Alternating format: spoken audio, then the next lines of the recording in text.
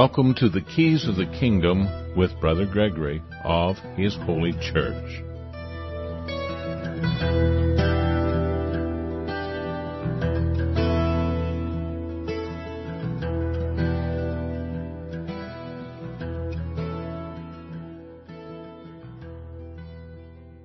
Well, welcome to Keys of the Kingdom. I'm Brother Gregory, and I'm looking at all kinds of signals I'm getting from the station. Yeah, it's always a panic trying to get in here in time to do the show. Anyway, my clocks may be a little bit slow today, or I may be a little bit slow, but anyway, we made it here. I've got all kinds of notes I take all week long about what we're going to talk about and what we ought to talk about, but ultimately it just comes down to, when we get here. And when we're doing it. I'm only a few miles away from the largest forest fire in the United States at this time. And it's been coming this way for weeks and weeks, very slow moving. It's burned over 300,000 acres. Already had sheriffs from other counties coming by and telling us we have to leave, and of course we're not, because we're probably the safest place to be. We're surrounded by green. We have a huge lake right below us. My son started the fire department, so we know everybody on it. One of my sons is out right now working on, preparing for the fire getting here. We've had lots of time to prepare for this. We've had lots of fires where we had no time to prepare, and we still didn't lose a house. The last year, well, it wasn't last year, it was a couple years ago now, somebody from out of town was playing around with pyrotechnics, and they left, and it started a fire, and it burned the side of the mountain and along quite a ways. And we were ready to fight it. We had guys there with heavy equipment to fight it, but the BLM and government agencies would not let us go on and fight it, because we had to be approved by them first. We probably know more about firefighting and have stopped more fires in the valley than almost anybody, including the Forest Service. But they wanted us to be certified, because they didn't, and have insurance and all this stuff, when we are our insurance or assurance. But anyway, so we had all this equipment sitting on the side that we couldn't use to go and fight the fire, and the fire got out of their control and ended up burning a couple of outbuildings. We protected the houses. Now we started the RPA. We always had a volunteer fire department, but we weren't. The RPA can go on rangeland, actually go on to BLM ground if we're the first one to be there, and we almost always are. Because they're slow at getting their act together. They got guys they're paying to watch, and they got radios everywhere, and they don't show up before us. I mean, that's the way it was years ago. Fish and Wildlife, somebody started a fire, somebody again from out of town. This time it was Fireworks, and they started a fire on the Fish and Wildlife, or along the side of the road, that burned onto the Fish and Wildlife, and we had it out before the Fish and Wildlife even showed up. And they, of course, they have to get all their special equipment. We showed up with 5-gallon buckets and a pair of pants. Oh, we had, shovels and axes, and we could have pulled out the chainsaws, but we were dealing with brush fires. But that's, an old pair of pants and a 5-gallon bucket of water is the quickest way to put out a fire. It's better than those Indian cans or anything. But anyway, the reason why we're so good at it is because, well, we have experience, and because we have motivation. And we actually want to put the fire out. We're not thinking about getting overtime. We're thinking about getting the fire out and then going and doing a radio program or whatever. So I talked this morning briefly about somebody who was here that were getting paid $80 an hour to show up and work on structural fires, and they're from other parts of Oregon. Of course, they're from Portland, which just let itself burn down a couple summers now with all the rioting and all that stuff that's going on. Still a lot of areas where nobody's going to open up a store again, and they're destroying their communities because they aren't really communities. And so we talked this morning about Amos, and Amos is telling that destruction was coming. You know, plagues and pestilence and all these things. But what he's really talking about is the fact that their high priests and their priests were not providing welfare for the people. See, all these countries, all societies have some form of welfare for their people. And they always have. This is how you bind a society together, unless you're just a bunch of, you know, don't want to pick on cavemen, but cavemen running around. And, you know, that was one of the shows, I don't remember which one it was. It's an old kind of B-movie deal where the cavemen go out and they hunt the wild animal, and then somebody who is a really good hunter and valued and everything, he gets injured and nobody cares. You know, he's just on his own. But they have this other person, a girl, looks like a model or something, and she shows compassion and brings them food and kindness and teaches them forgiveness. The reality is, real cavemen didn't know that. They ain't going to survive. They just stay monkeys in the tree. Because, you know, you'll even find compassion amongst the monkeys. Humans would not have evolved if that's what they did, and I'm not saying they did, but this is the common theory that is around, floating around.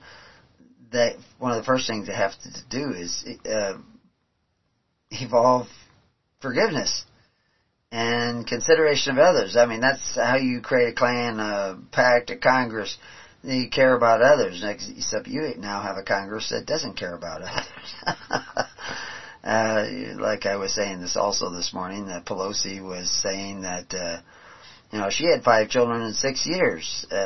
But you know, we have to have abortion available for the poor people so they can kill their children because they can't afford to take care of their children. Well, if you were actually doing what Christ said, of all these people claiming to be Christians, and she claims to be a Christian, she claims to be a good Catholic, and that's where it all started, is that some bishop or archbishop was saying that you can't be a good Catholic and support abortion, especially through taxation. So the reality is that she isn't a Christian at all.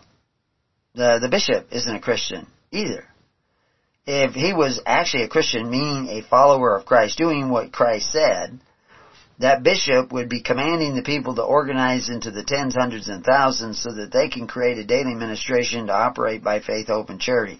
I can tell you with almost certainty, without even knowing what his name is, that bishop is not preaching that.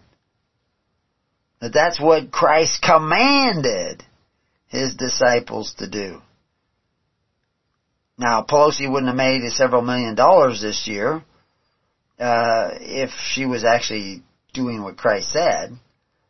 But you wouldn't have to have 60 million poor people abort their children either. And people who worry about overpopulation, you could actually sustain easily, with less pollution than we have today, 14 billion people on Earth. You could probably even sustain more. Comfortably. They said years ago, almost 100 years ago, people were predicting overpopulation within a few years. But that's not the case. The problem isn't quantity, it's quality. And if you want quality people, you create them in the family. You do not create them in institutions of government. I posted something, somebody was talking about, I can't even remember what it was about originally, but they're talking about governments, and I said, you can't learn to walk in a wheelchair. Basically, that's what I said.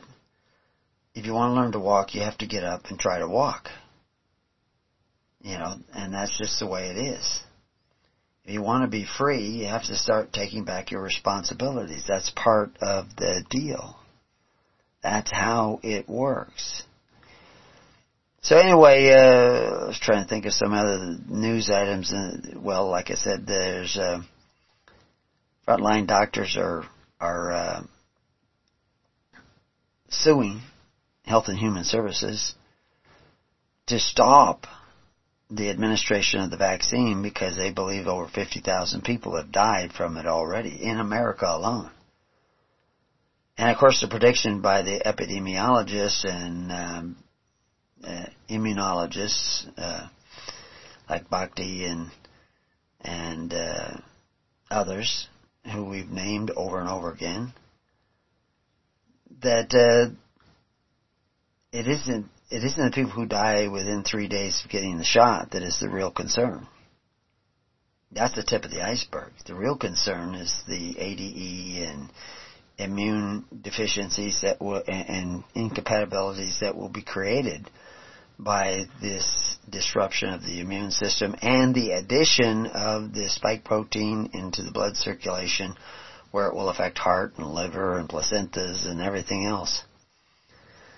So I think that that's a real distinct possibility, and evidently top scientists think that that's a real possibility, but they're still trying to make everybody get it in.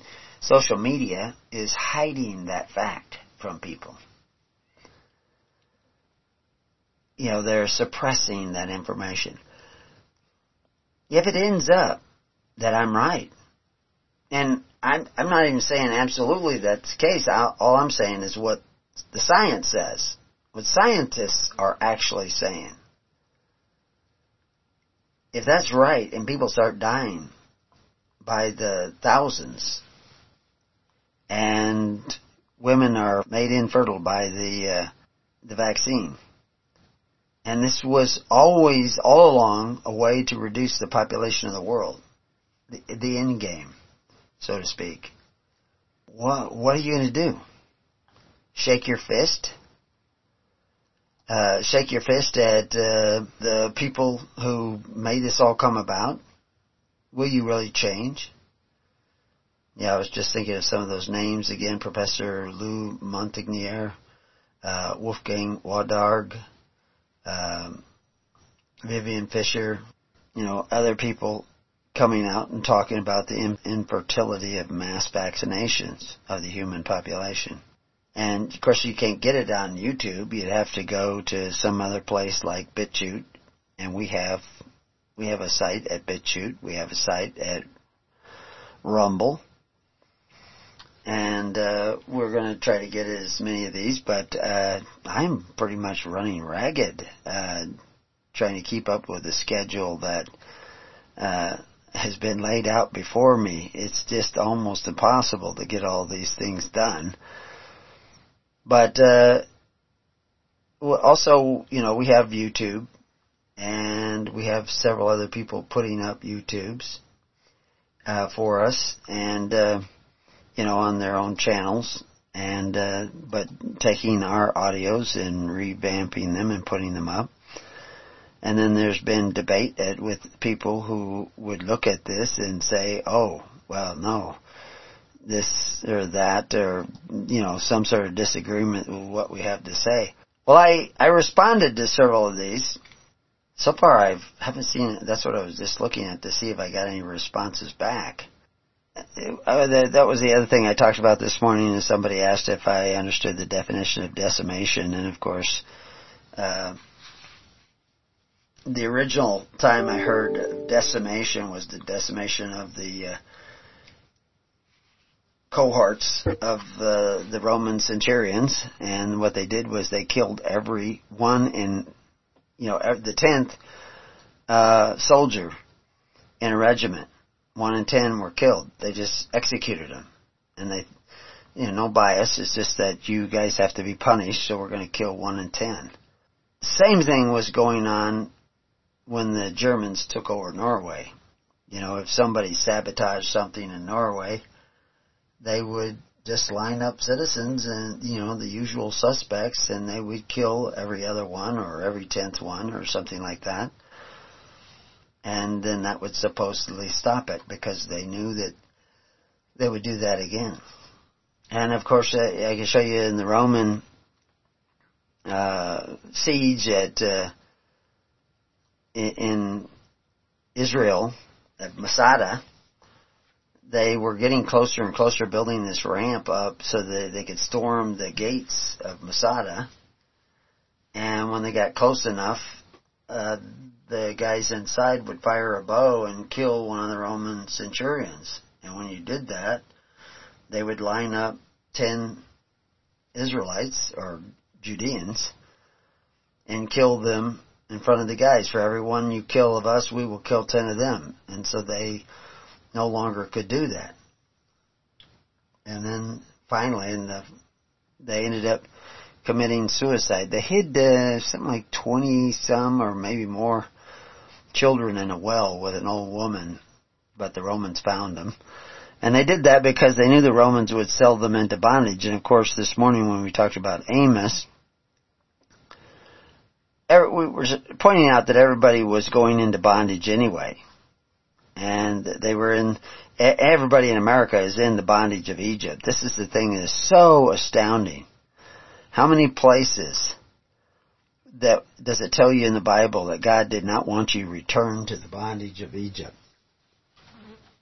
I mean, He led you out, sent Moses to lead you out of a condition in Egypt where 20% of your labor belonged to the government.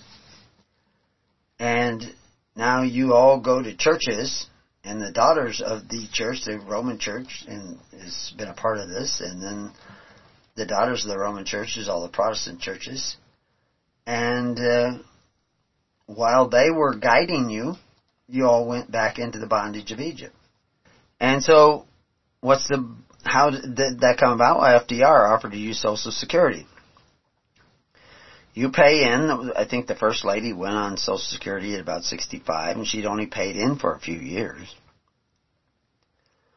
So she didn't pay in all the money she was going to collect. But it says, let's all have one purse. We all pay in, and we will take care of the needy of society.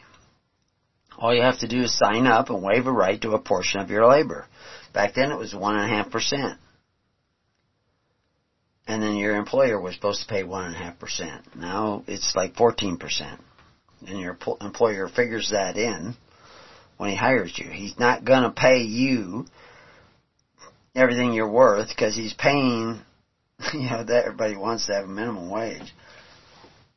The reason you don't get a higher wage now is because your employer is taxed for hiring you. He's punished for hiring you.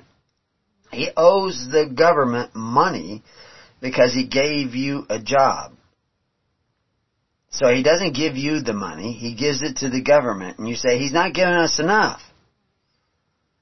Well, he's not giving you enough because he has to give to the government, he has to keep all these books, he has to do all this stuff that the government requires, and so it's very expensive to hire you. I've hired employees before. I remember just shortly after I hired 2 employees, they changed the amount of money that you withhold for unemployment, and then they changed it again, and they changed it a third time, all within the space of about 2 months. And so I had to go back and calculate this. I mean, I didn't have enough employees at that time to hire a bookkeeper, so I had to read all the regulations and figure it all out myself and do all the math. And I'm up till midnight, been working all day, getting that done. Because I'm not just working for me, I'm working for the government. And the reason you don't get paid more is because you're working for the government. Of course, if we paid you as much as you're probably worth, you'd just squander it. You wouldn't save it, because you don't know how to be free. You don't know how to take care of one another. All this has come about and is part of the weakening of society, the degeneration of the society, taking you down in society so that you're not a part of a free society. And that's what I was talking about this morning, is the bands which connected you to another. You know, they talk about dissolving the bands which have connected us with the British government. Well, many of those bands had already been, dissolved by coming to America. There were no roads, so you're going to have to make them yourself. There were no businesses. There were no stores to go to. Anything you wanted, you had to make yourself, or make somebody in your group had to make it in exchange with something valuable that you made. So that was one band, as they weren't dependent upon the government. And then they also had to protect themselves against thieves and robbers. And that made them stronger. They had to protect themselves from flood and famine. And that made them stronger. So those were breaking the bands. That independence, but they still wanted you to come back. They still wanted you to submit and pay these extra taxes to the king.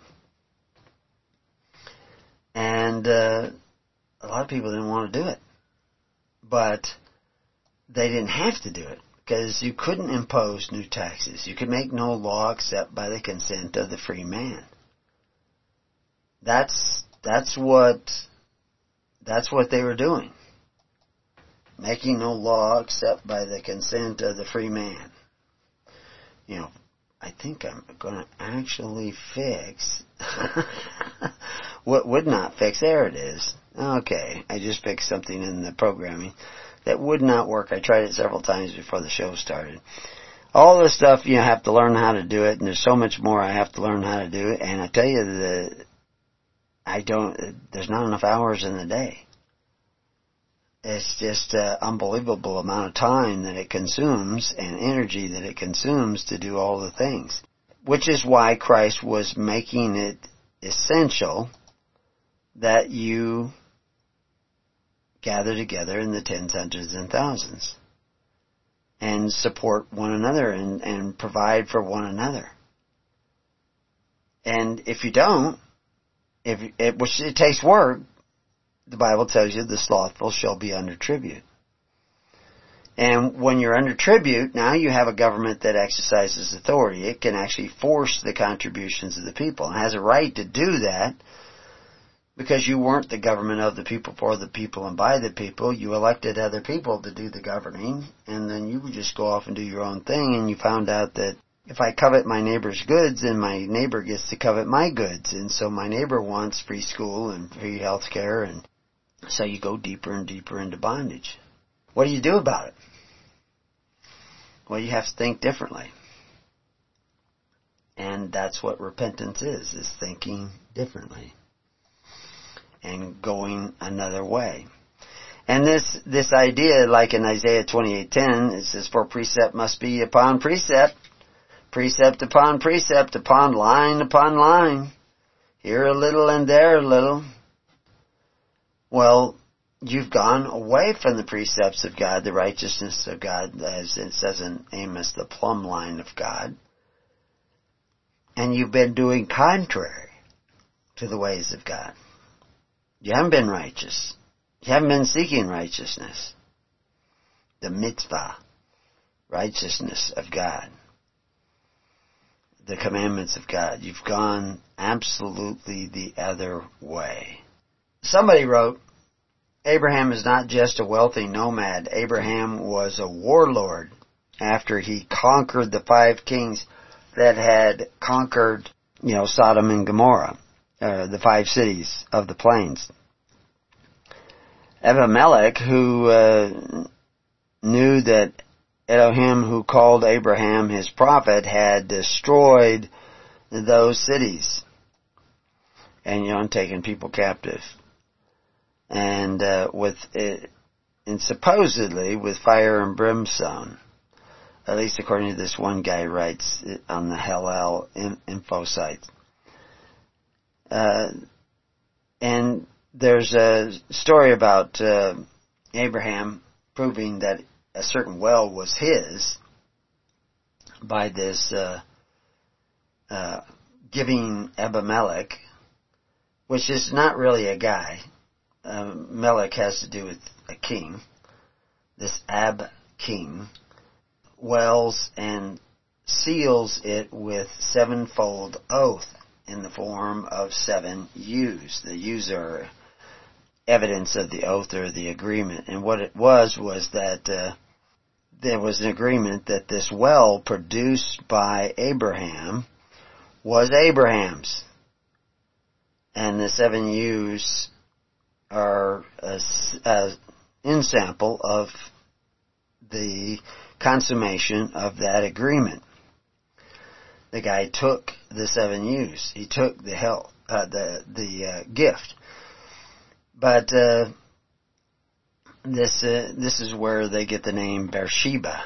Is this oath or this 7-fold oath that was taken supposedly, but it's not really an oath. It has to do with an agreement, though. So, was Abraham a warlord? No. A warlord has the power to compel troops. Now, he had, 900 men that came to fight that were a part of his household. Well, that's the militia. The militia in the United States is defined by statute. You know, somebody was talking about, involved with the militia, or he did something with the militia. You know who the militia is in America? According to statute, according to the law, it's every man between the ages of 17 and 45. They're already automatically able-bodied man is already a part of the militia. They don't have to sign up for anything. They don't have to march with camo or anything. They're already the militia because they're between the ages of 17 and 45 and they're in good health.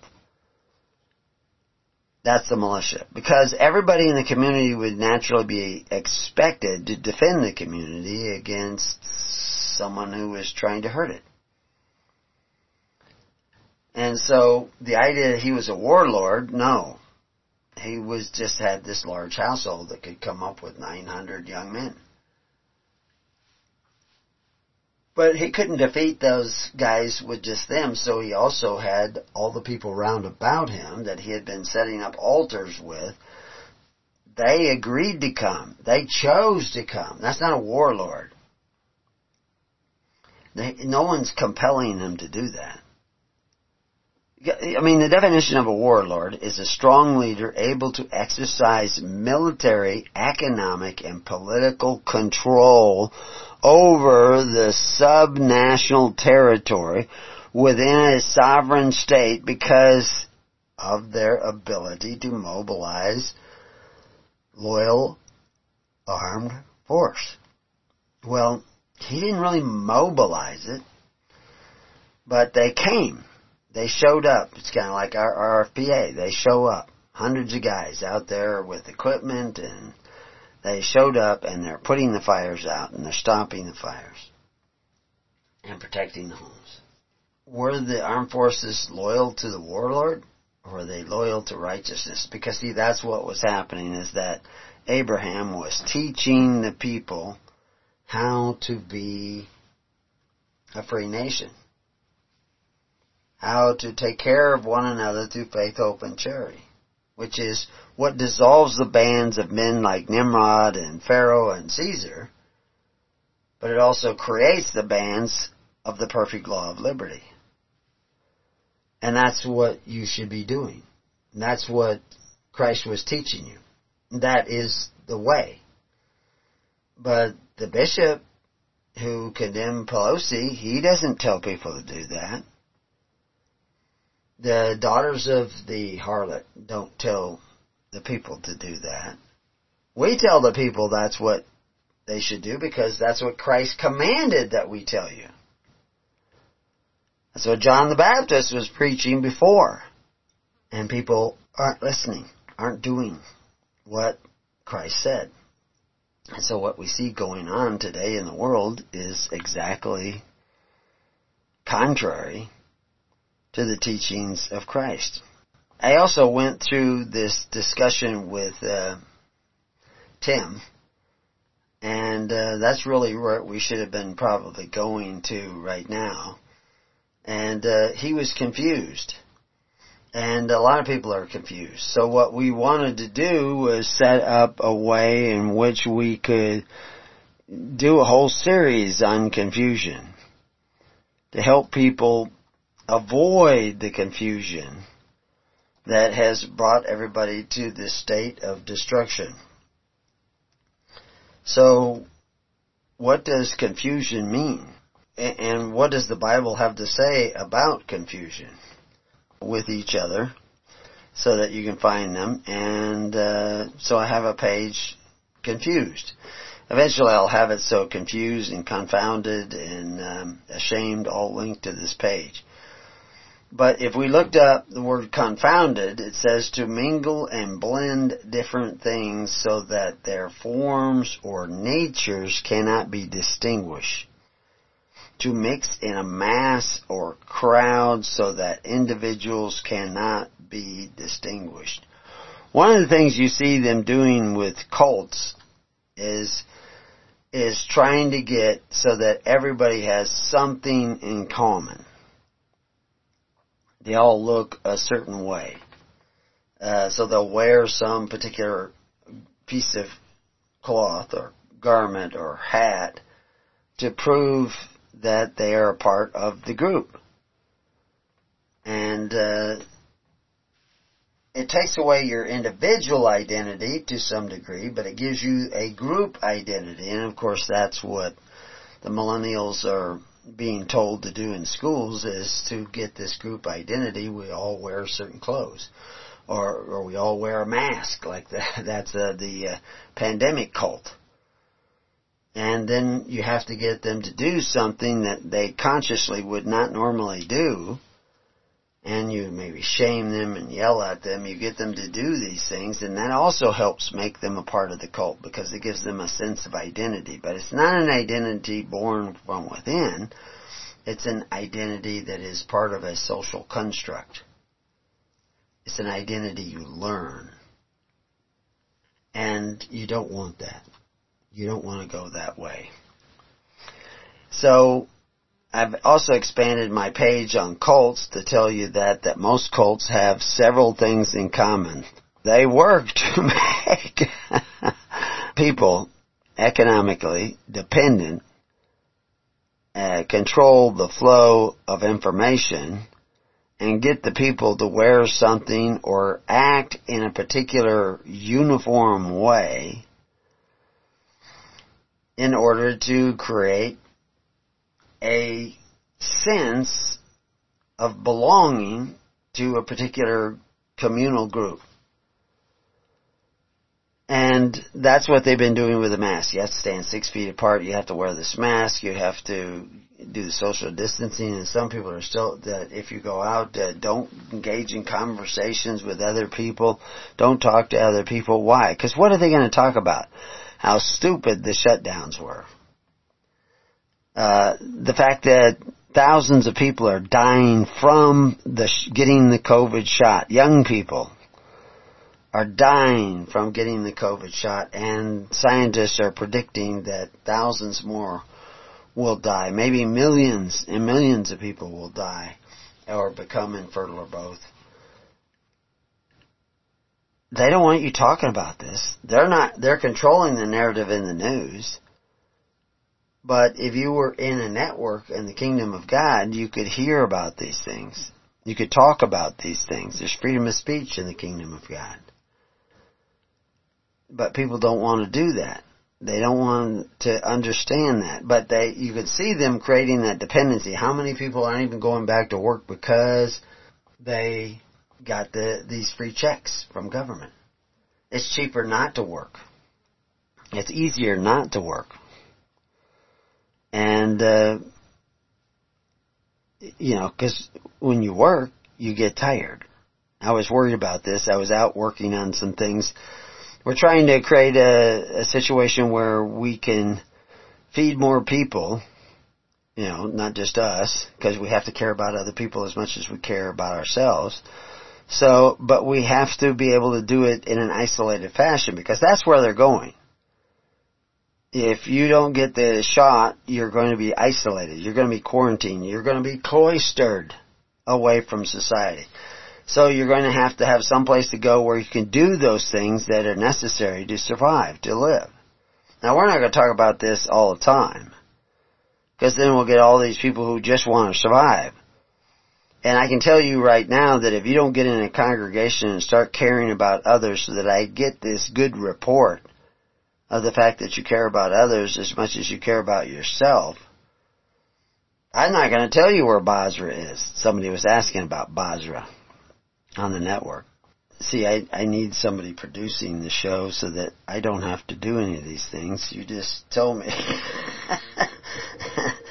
and I should have got in earlier to examine and get this ready, but I had so much trouble logging in that I wasn't able to put all my notes together, and so I'm just kind of winging it. And there's nobody else here. Everybody is out helping other people or going along with other people, and like I say, it's actually, smoke's getting thicker again because I can see that it's getting darker outside already, so we're more than just a little busy here.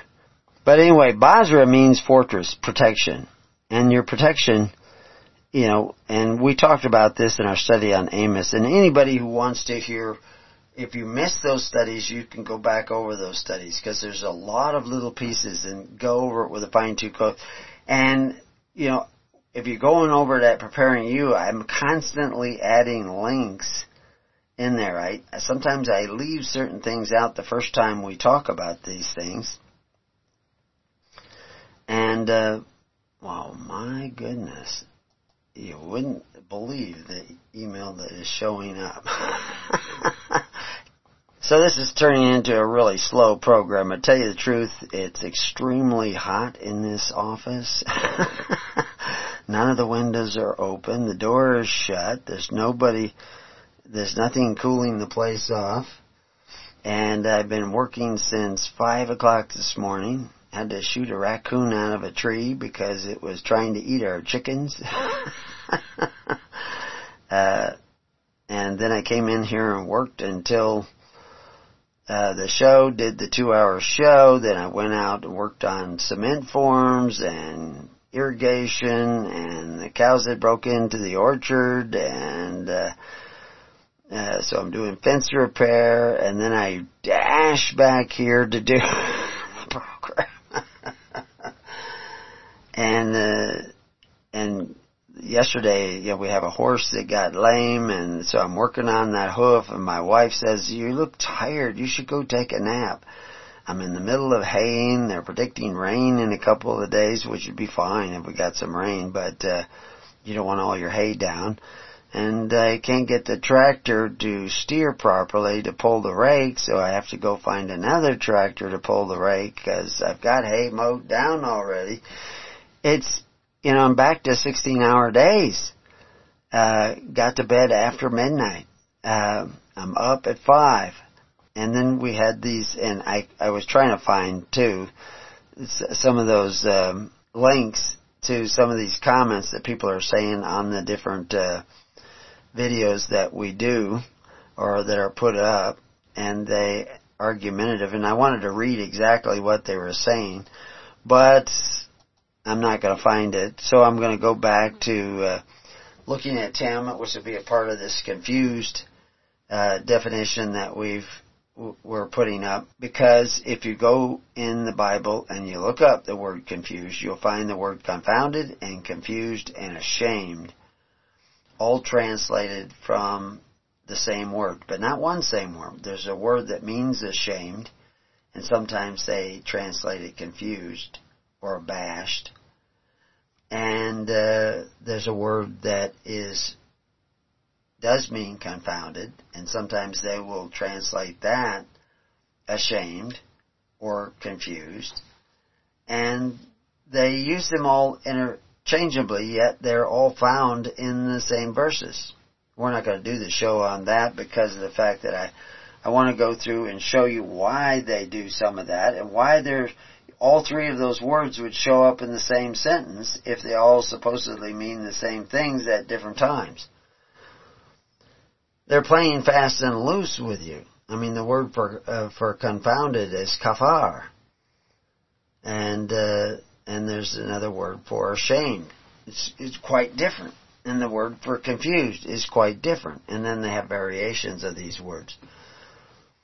But it's really very simple, is that if you don't follow the way, and we talked about this morning in Amos, the way of righteousness, the righteousness of God, in the way that you conduct yourself and conduct your affairs with your fellow man, you will be confounded. You will not be able to see order in things. You will be confused. You will not know what to do next, or where to go, or what to say, or what to not say. And you will end up doing things that you should be ashamed of. It's automatic. It's like dropping a slinky down the stairs. You know, it goes down, then flips over, and goes down the next step, and down the next step, and down the next step. And if it doesn't do that in perfect order, all of a sudden it's just rolling down the step. The idea always was to give it just enough push the first time so that it goes all the way down the steps. We had somebody bought our kids slinkies, and we have a big long step here going up to what used to be the loft.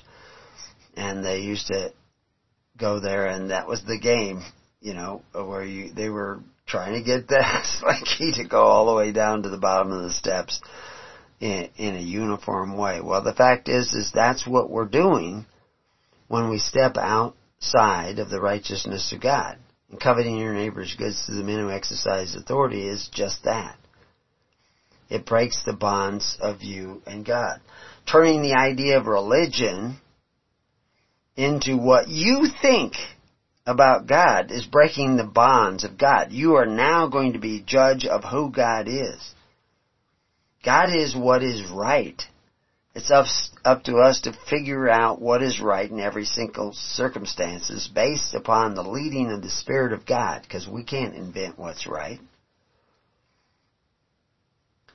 In Psalm 71:24 it says, "My tongue also shall talk of thy righteousness all the day long, so they are confounded, for they are brought into shame." That's the word kafar. That seek my hurt. And the word confounded in this particular verse is actually bush.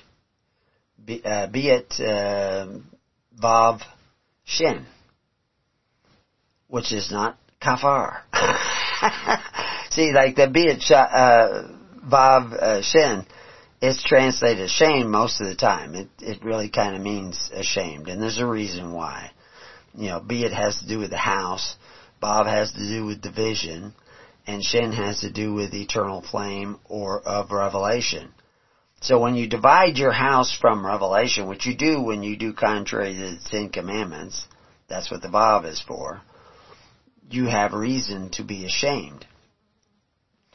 But they also decided to translate it confounded 21 times.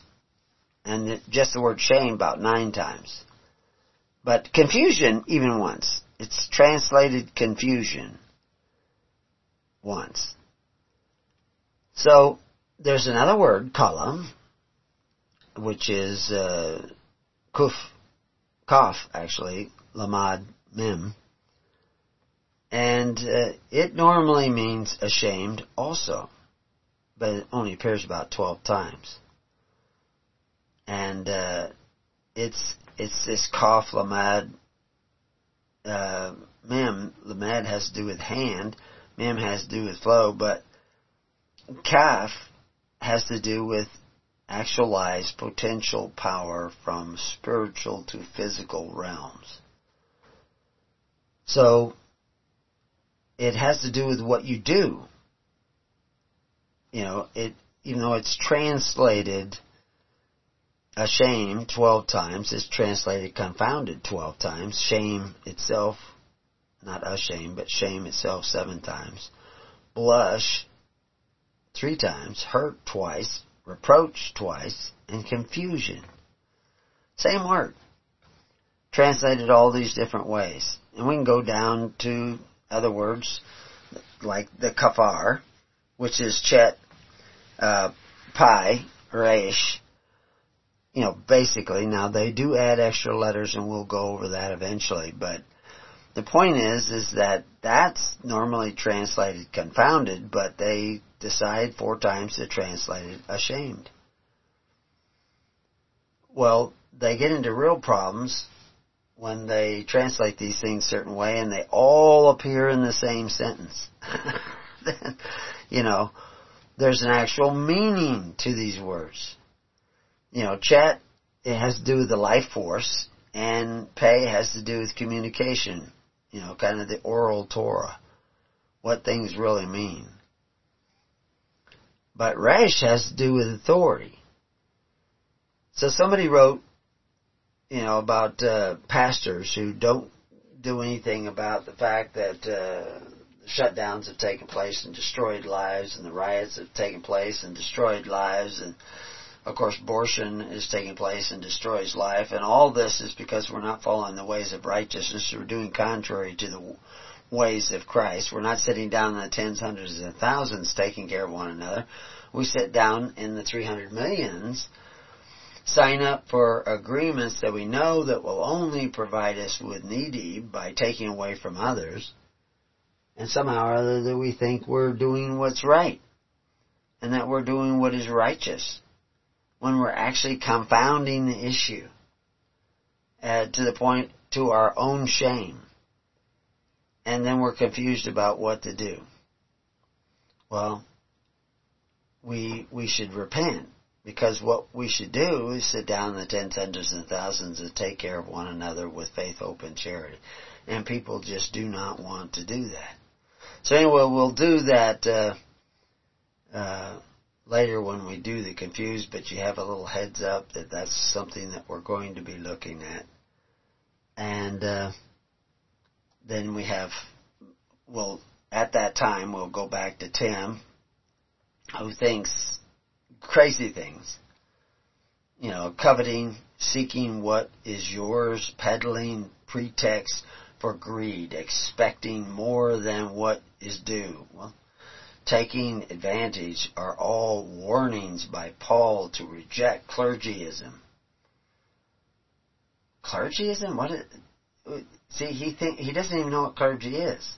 He's a home church guy, so he thinks clergy is the guys who lead and tickle your ears on Sunday so that you think you've done right. No, clergy is the people who provide you with social welfare, who serve the tabernacles of the congregation. I heard a lawyer talking the other day, interviewed on the Dave Rubin show. It's actually a little bit older interview. He's done a lot of civil rights work and defending people whose rights have been damaged by the abuse of the system. Those swarms of locusts that you've created for yourselves to take away from your neighbor is now taking away from you. But anyway, where I was going with this, and I can't think of it. Now I got it. Okay, he was talking that he would get rid of his law degree, give it up, and give up the practice of law if everybody would go to this system that he saw on the Indian reservations. Now, the Indian reservations have some good things on the Indian reservations, and it's allowed them to survive. Sometimes I'm very critical of the Indian culture on the Indian reservation because it is, it's the canary in the coal mine. If you wanted to see what it takes to destroy people, create a system of social welfare. But what he was talking about is what he calls the system of elders. And you become an elder in the tribe by being picked by the people. They think that you're more honorable, more honest, more trustworthy, and they set you up. And so you'll have like these 10 elders, and if you have a problem, you go to the elders and they sit down and talk with you and try to resolve the problem between you and your neighbor. And he says it works really effectively. Well, the problem with it is that it's, a special 10 in a small tribe, or a special 12 in a small tribe. And really what Israel was doing was everybody who was the head of a family was an elder. They would all sit down in groups of 10 or 12. And in that group of 10 or 12, you tried to resolve these disputes you had between you.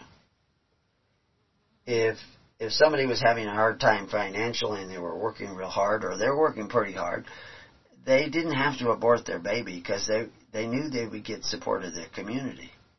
But their community, along with supporting them and helping them with this, would also rebuke them when they're lazy. And that was a very important part of the thing. But every head of every household was an elder, and they tried to resolve all the issues in that small group. If they had an issue with another group, they would pick 5 from one other group and 5 from their group, and they would sit down and try to solve this. And then if there was still dispute and they couldn't solve it, then you go up another layer. This was the tens, hundreds, and thousands. So he could see just the little glimpse of the elder system on the tribe made it so you didn't need a legal system. But you don't have that. And what would bind such a system together is that you have to become the social welfare of one another through faith, hope, and charity. But anyway, to find out more about that, go to Keys to the Kingdom. Go to preparingyou.com. You can look up Keys to the Kingdom and these other things and try to figure out what it is that makes it a free society and one that survives hard times. Till then, peace on your house, and may God be with you. God bless.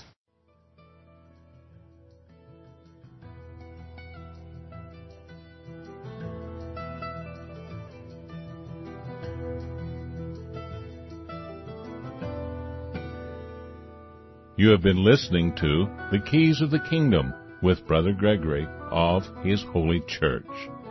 For more information on the educational ministry provided by His Holy Church and Brother Gregory, including services, counseling, lectures, books, and other audio materials, please write to His Church at Summer Lake, Box 10, Summer Lake, Oregon, 97640.